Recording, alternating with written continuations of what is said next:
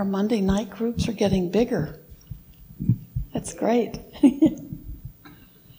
So, let's see. Who's here for the very first time tonight? Who over here? I didn't see the hand. Okay.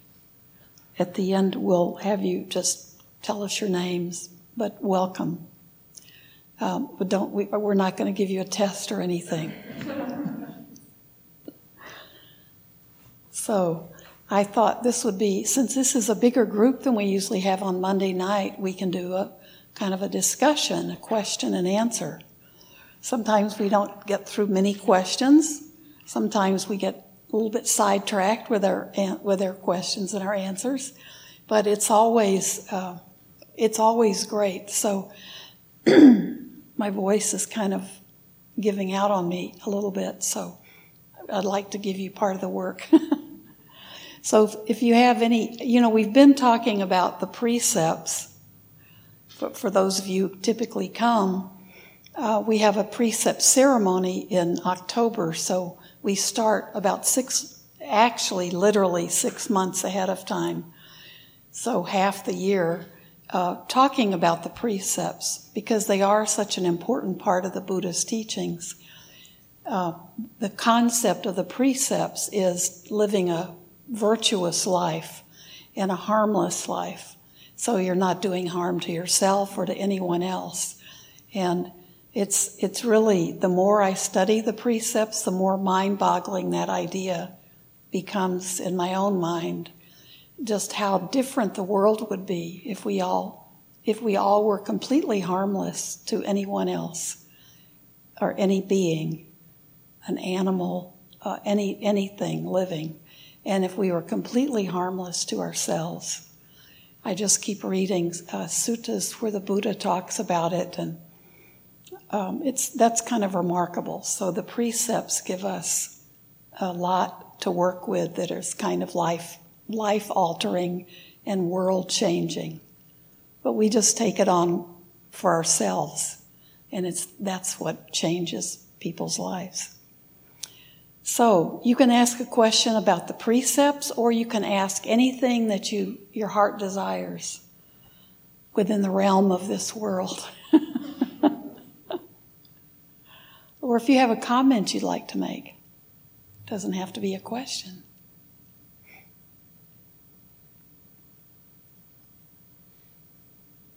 I've always wondered, you have people come to you and they give you situations that they encounter during the day, and you counsel them on stressful situations. That must build up inside of you. But what do you, after 2 or 3 days, is that stressful for you, and how do you relieve that kind of stress, or is it not stressful? If somebody cuts you off, you honk at them, you have a tendency to honk back at them, but the Buddhist way is not to do that, not to return unkindness.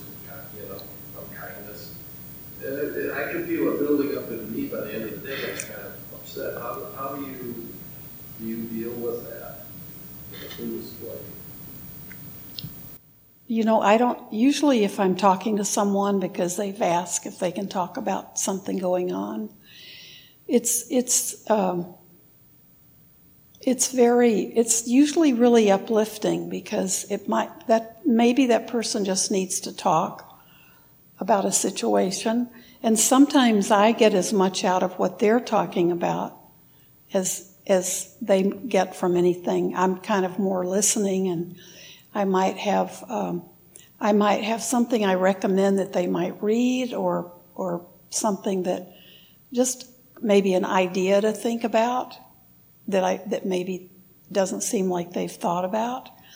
But usually it's kind of insightful for me just to listen to them. So I think the longer I keep doing this, the easier that part gets. And then sometimes if I feel overloaded with stuff, I just kind of stay away for a while. I'm not as available. But that's hard to do. It's hard to be unavailable when you're a monastic. So you separate yourself from the person's situation and use the art of listening just as a therapy? Well, it's not really therapy because we're just, we're trying to, if someone has a problem, is maybe just see if there might be some kind of, there might be a teaching or a way that they could relate more to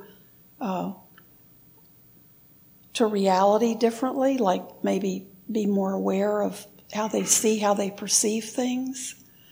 But it's not a lot. It's not like what I do notice. There are some people who just, it's kind of constantly the same thing, from year to year, and there might be a point where I'd reach where I'd say, when you're ready to take some action, let's talk again, or when there's some change. But usually it's just a matter of listening to people, and they see when they're talking what's going on with them. So and sometimes they just need to say some things out loud to check it out. Just have someone who's listening. So they formulate what they're going to say, they say it, and then they hear it, and that somehow helps them. I think sometimes, that's probably how some people would like to do it.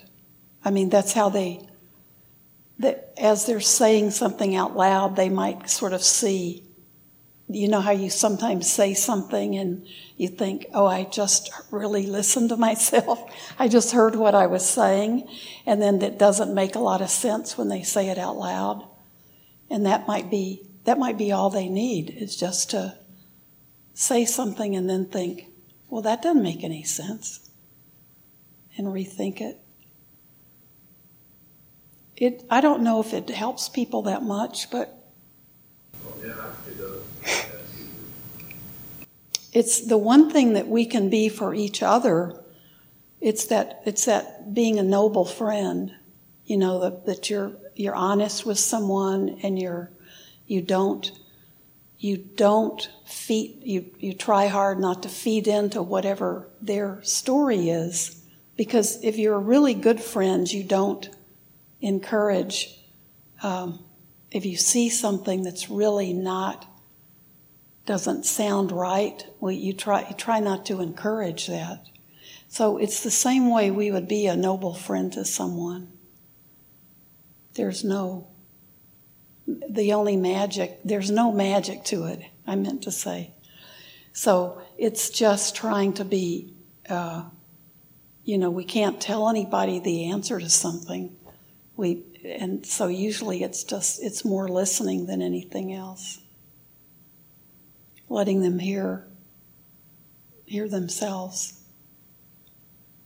But I don't find that it wears me down. That doesn't wear me down, because those are people that are just, when people are ready to talk to somebody, they usually they've got some insight, but they just want to run it by somebody. But sometimes the situations people are in are really sad, really difficult.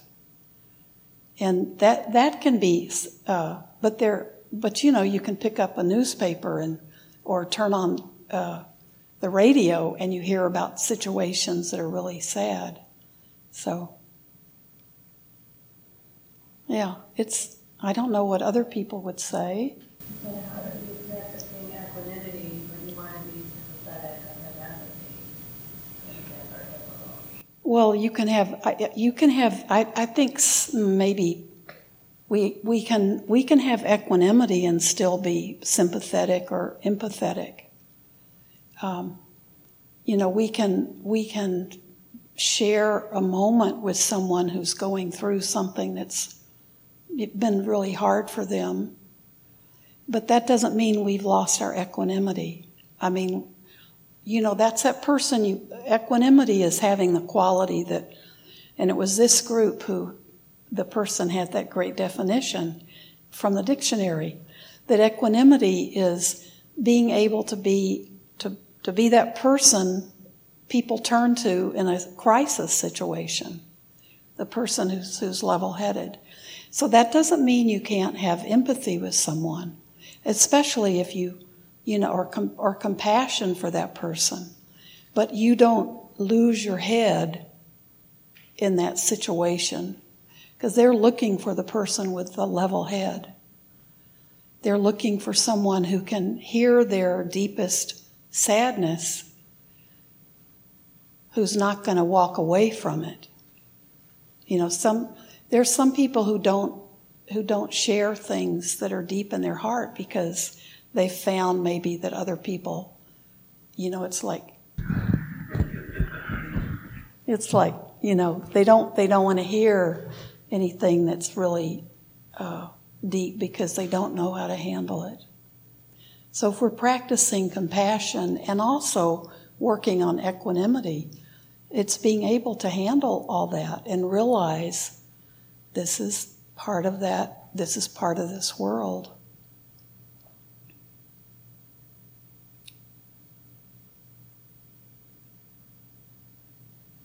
That's a good question, though. Those are good questions.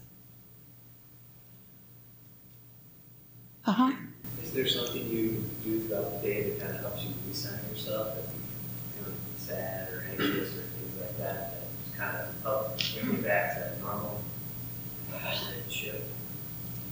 For me personally, if I have something I can read, and we've talked a little bit about gratitude, and the group I teach in Elkhorn, we've been talking about it a lot. So we have assignments to have a gratitude journal.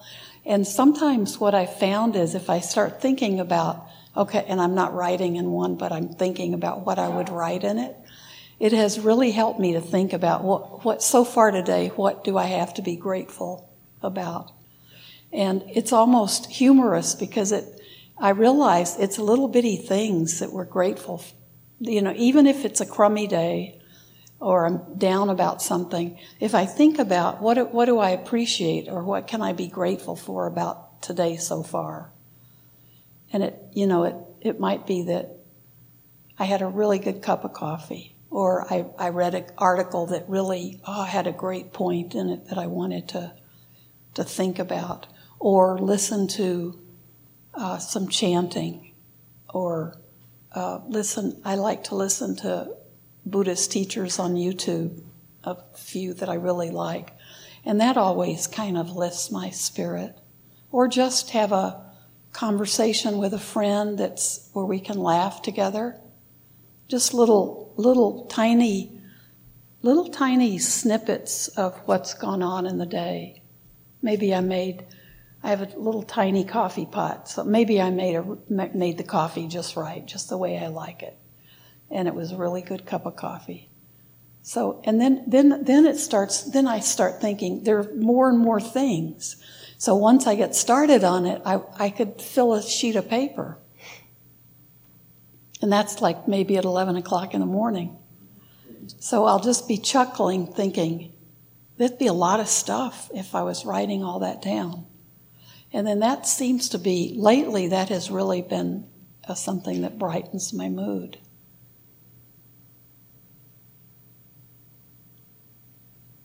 Can be silly things too. Silly is good. There's a funny thing, and the monks do this, and some other good friends I have send gifts, send GIF. You know, what do you call those? Yeah. So, and we work really hard to send the funniest ones, that we can. So it's, and we always compliment each other if it's really good, if it just hits the mark perfectly. So it can just be something that made me laugh. I laugh a lot with those.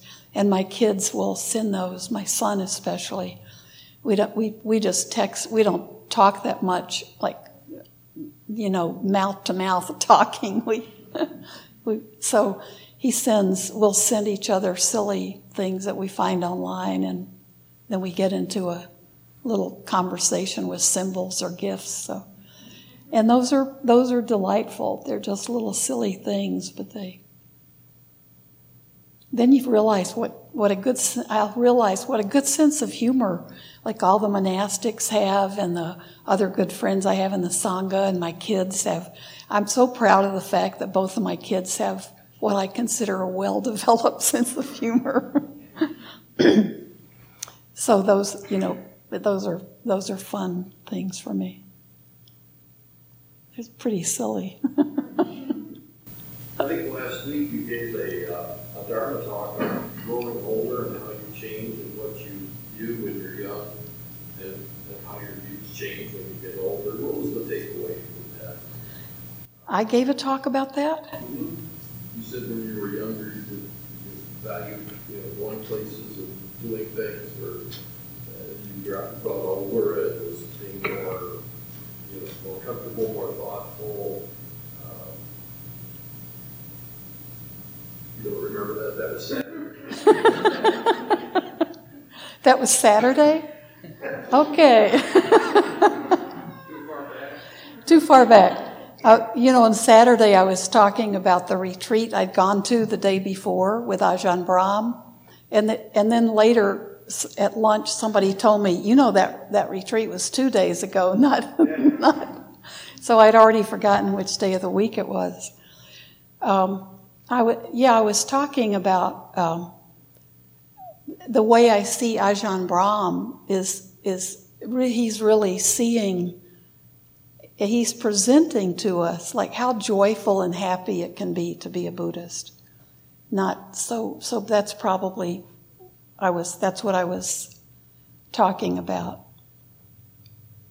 And how different that is from being that real serious, like the scholarly person who has to make sure everybody's got the right details or the right take on everything. So when I see Ajahn Brahm now, I think his stories, you've heard most of them 100 times if you watch him on YouTube. But I could see how just delightful, how much he enjoys telling those stories, and people who've watched him probably more than I have even are still laughing at his stories, and his robes are falling off of him, and he has absolutely no, modesty about that. But he just embodies someone who's done all the work to be in the position he's in now. And he's just reminding us all that we can be that kind of a person and still be, we're still on the same path. But he's lighthearted, and he's travels all over the world, and he manages to stay always kind of upbeat. And I think that for me, that's a wonderful image to see, because I'm sure, as many times as people will, whenever he does a talk, I'm sure there are hundreds of people, thousands of people maybe, who say how great it is. And then there are going to be all those other people, especially on, sites like YouTube and other things, who are going to say negative things about it. And I don't think that bothers him at all. And I think that's pretty wonderful. So I think that's what his message is now. And he's about my age, so yeah, I think it's good to be more lighthearted than it. This is definitely a spiritual path, and the Buddha always talked about keep striving, be diligent, persevere.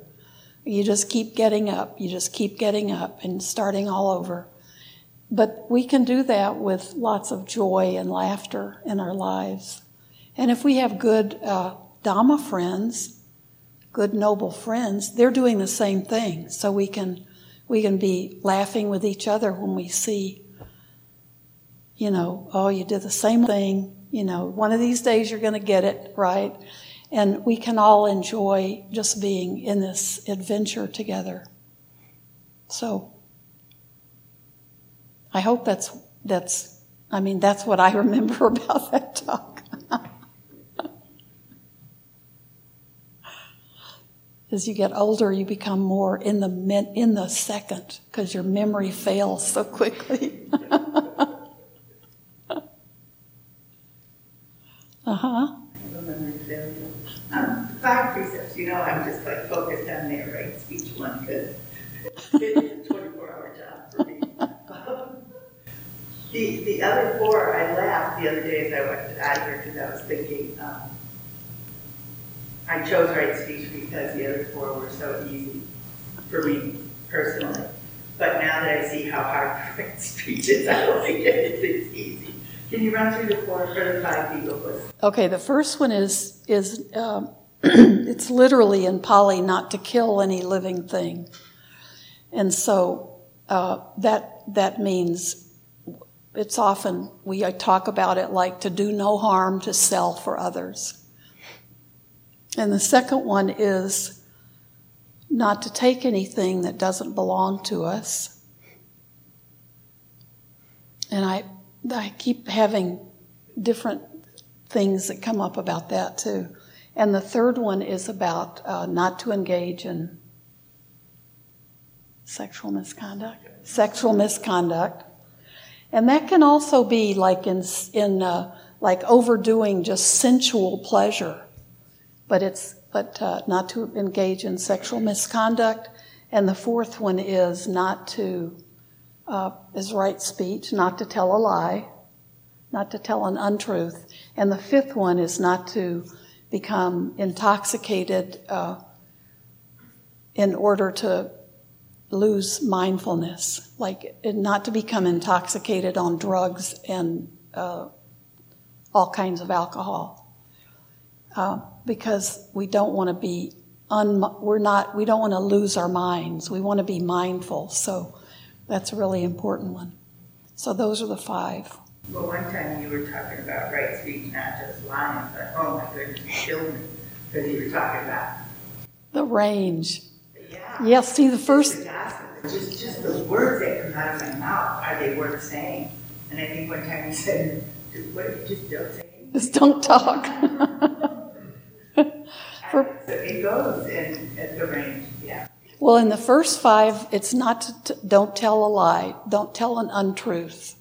It's when you do the 8, then it picks up, then it adds not to lie, not to use harsh speech, not to use malicious speech, and not to engage in idle chatter, which is what we love so much. That's what so many relationships consist of. So we have to do, but remember it's a gradual path. So you don't take the precepts after you've succeeded in everything. You take the precepts because these are the guidelines that you're going to work with. These are the things that are going to help you not get too spread out in all the different, myriads of things. The things that the Buddha talked about over and over again, living a virtuous life, because the rewards are so great. So if you live a virtuous life, which includes those 5 things, you are happy. And this is what Ajahn Brahm talked a lot about at the retreat. He talked about how wonderful it is when you follow the precepts, when you live that life where you don't have remorse or guilt or regret, and you're really able to be like silly like he is. You're able to be lighthearted.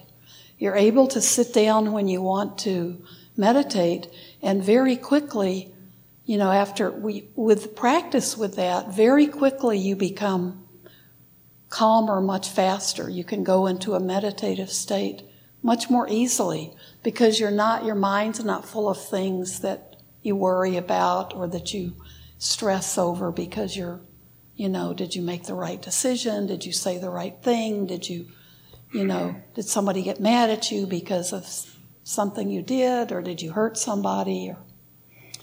And so that's why the precepts are important, and also if we're living virtuous lives, we're doing that for us. but it's like metta, it's like loving kindness. It radiates out from us.